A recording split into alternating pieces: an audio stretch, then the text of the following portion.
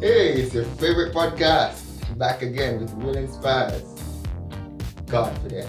It's all within you.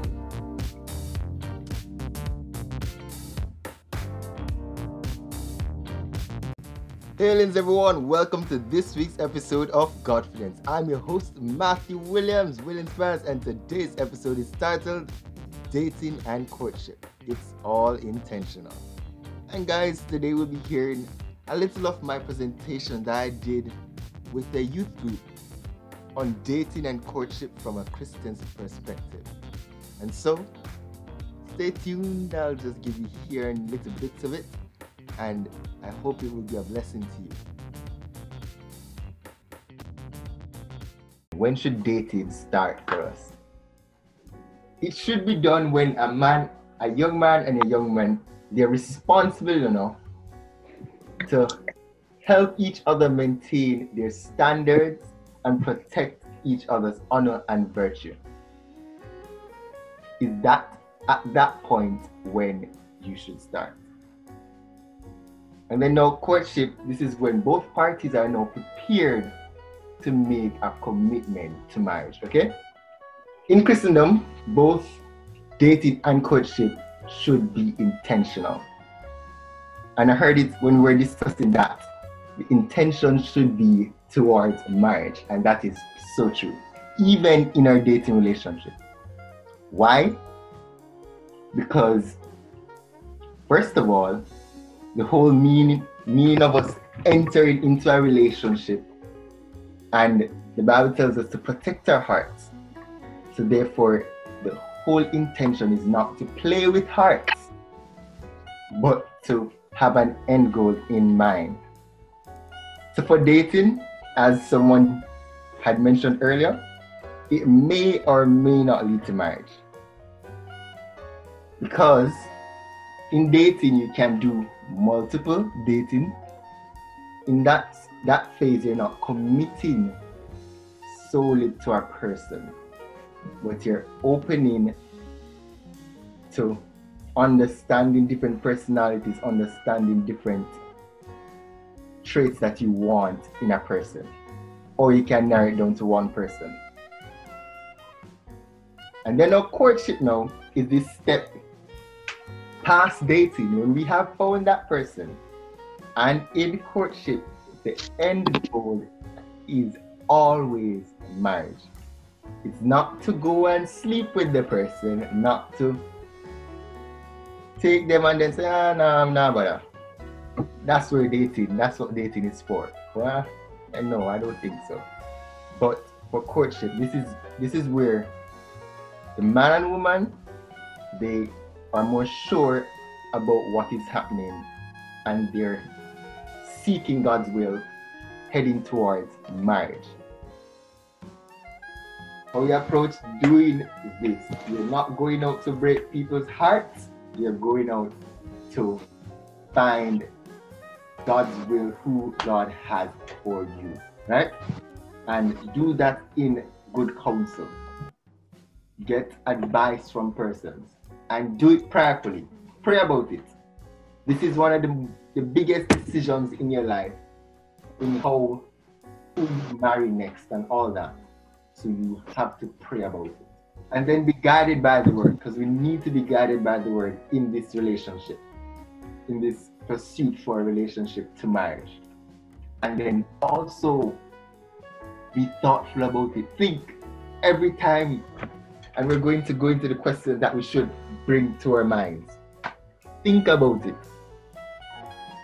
And God has given us discernment.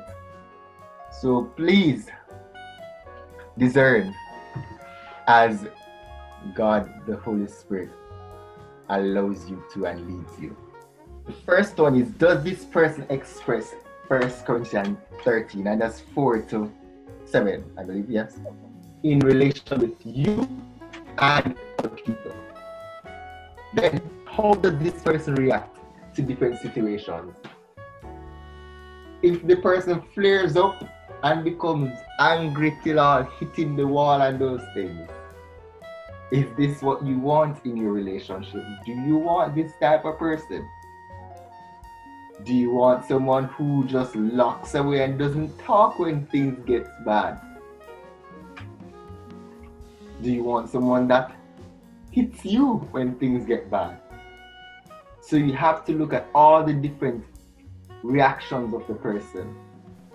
So don't get all up in the butterflies and the butterflies in belly type of thing. Be thoughtful about it. Think about it. Look at the reactions of the person. Then does this person share the same value system as I do? Other from being unequally yoked, because the person can be a Christian and not share the same value as you do. Different little complications might be in place. And then, what is his or her relationship with parents? When I say parents, I'm looking at, so if it's the guy, how does he treat his mother? Does he belittle her? Is he degrading in his mannerism?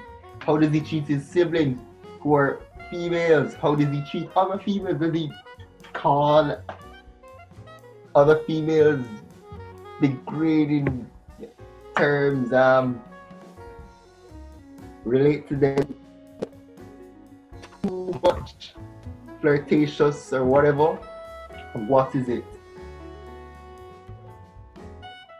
So you need to look at it and say, okay, what?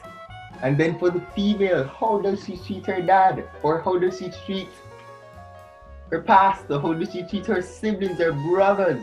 How does she treat her male associates? Tells how the person will treat you. They might just be feeling a little butterflies and stuff for you and treating you a little more special for a while, but as soon as the butterflies disappear, but when they get used to you, are they going to treat you the same way that they treat these people? Are they treating you the same way they treat these people now? Because they might treat you all special and dandy until it's back to normal, like how they treat their mommy. And they treat their mommy and just shout off her mommy and say, go from here, say, mom. I'm going to say it nice and good and say, go from here, say, baby. Good? So we have to look on it that way. What should godly dating be like?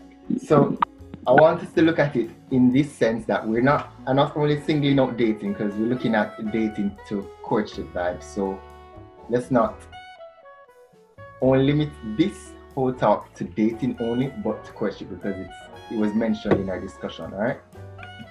So we have these things that we can go through all of them one by one. So we have the first one that stands out to somebody, just call it. Faithful. Faithful. All right, awesome. Let's discuss faithful.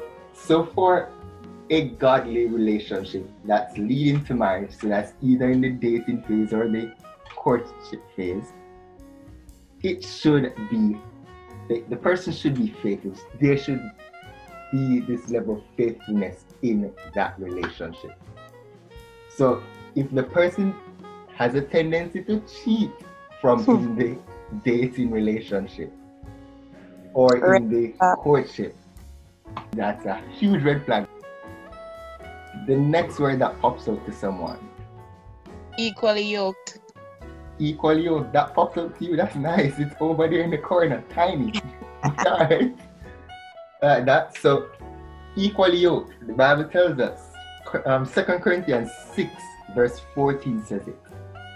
So you guys can write that down. And it says, do not be unequally yoked with unbelievers. For what partnership does righteousness have with lawlessness? Or what fellowship has light with darkness? So the whole thing about equally yoked is where there's no way that as a Christian you can see a non-Christian and say, I am equally yoked. Because the Bible tells us that when we are not in Christ, we are serving the devil. And so if we're serving the devil, we're part of darkness. And if we're serving Jesus, we're light. And so the Bible here, Paul, who was writing it, tried his best to ensure that we get it. First he brought up, said not unbelievers. And then he says to us that righteousness and lawlessness. Why he said this is not because it's just a staple to say, okay, you can't be with a unsaved, but the value system that you now have has completely changed. You view life on a complete different spectrum because you have the clear demarcation that you believe this, but this person does not believe this. You have patience, being patient with the person on a whole, being patient to say, okay, let's say this person takes a while to warm up, you're patient to wait on that. And patient for the different steps, as Danica would have said in the discussion side, patient in the different steps in the relationship and growth in the relationship. Then, honesty must be in the relationship. Must be honest. The Bible tells us that lying lips are an abomination, and we have to have that. It should also be holistic. Why we chose holistic? The person must be in agreement with you in spiritual stuff, in how you do your body, that old boundaries situation, and also in your mind. They don't abuse you in mind or anything of that sort. And so it also should be abuse free. You should not have a case where there's abuse, physical abuse in the relationship, any at all, red flag. There should be no abuse whatsoever. No verbal abuse, no psychological abuse, and no physical abuse. Once it's there, it's a no. And then the relationship should be trustworthy. You should be able to share and know that that sharing is not a discussion with the community, right? And also you should be accepting of the person. There should be acceptance in the relationship, not accepting bad behaviors or bad traits, but accepting personality-wise. If the person's an introvert, please don't try to change them into an extrovert. Don't do that. You accept who the person is.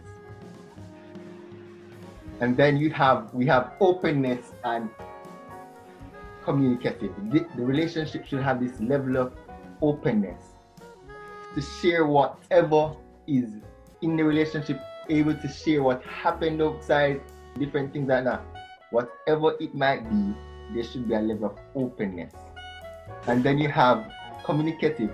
Ensure that you communicate, because the first thing first, communication is what keeps marriages alive. So if you're not communicating from the dating part and in courtship, then what's going to happen in marriage? The full communication, in that sense that we're having clean understanding, we're having good interpretation, and we're having good delivery of messages. So we need to, in that point in this dating relationship, you're ensuring that you have all those three parts, learning how to communicate to the person, how to say things and when to say it, and how and when not to say things. And also, it should be loving.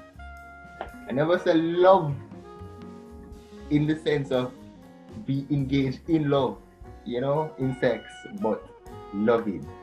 Showing care, showing compassion, showing affection in godly ways, right? Amen. And then it should be godly. God should be the focus and the center of it all. He should be leading every aspect of it. He should be the one in the center. And then we have counsel. I left that one for last because at times you tend not to take counsel for different things. But the Bible says to us that in the multitude of counselors, there is safety. And that's in Proverbs 11, verse 14. So there's safety in counsel. And so we need to ensure that we have that in our relationships. All right? And lastly but not least, it should be fun. It should not be a bothersome thing. It should not be dragging you down. You feel bad when you see the person. You should be quite happy. Okay? You should be enjoying it. It's not something to kill you.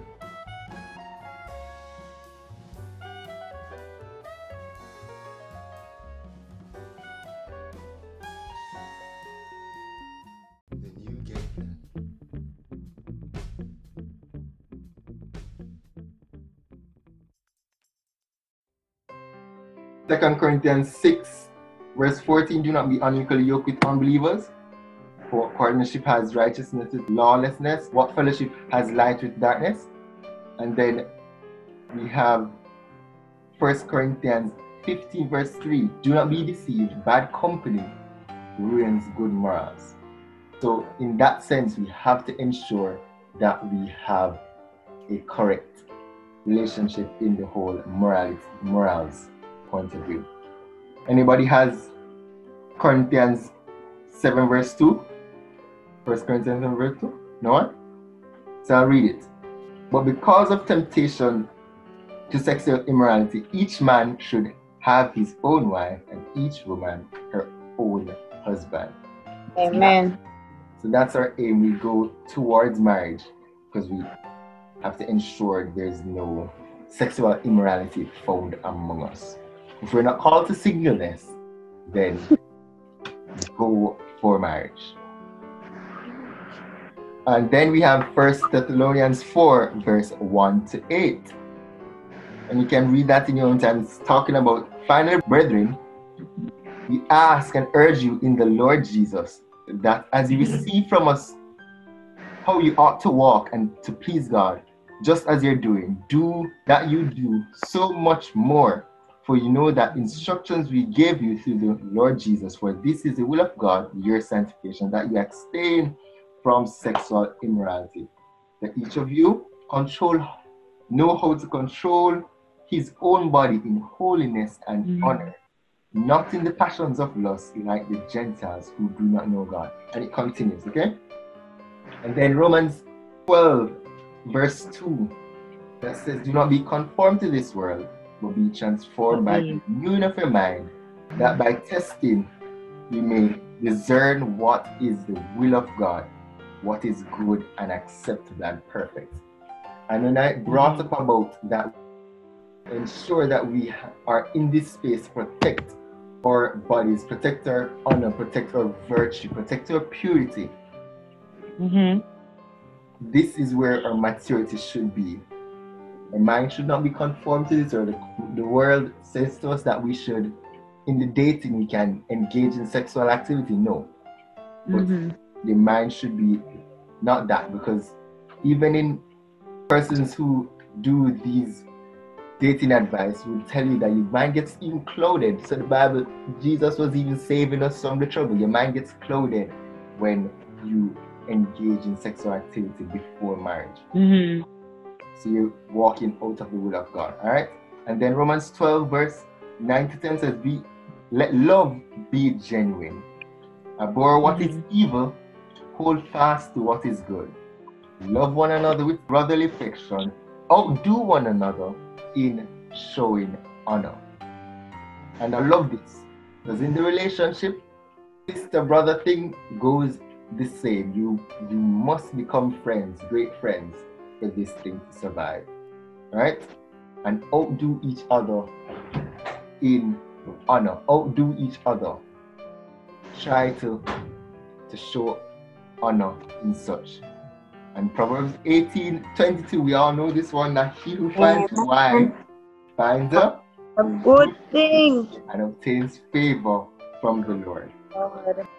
And the last thing I leave with you is 1 Corinthians 10, verse 31. It says, whatever you do, whether you eat or drink, whatever you do, do it all to the glory of God. And I do believe that relationships that we seek must have God in it, and it should be for the glory of God. It should lead to something greater. Right? So God bless you.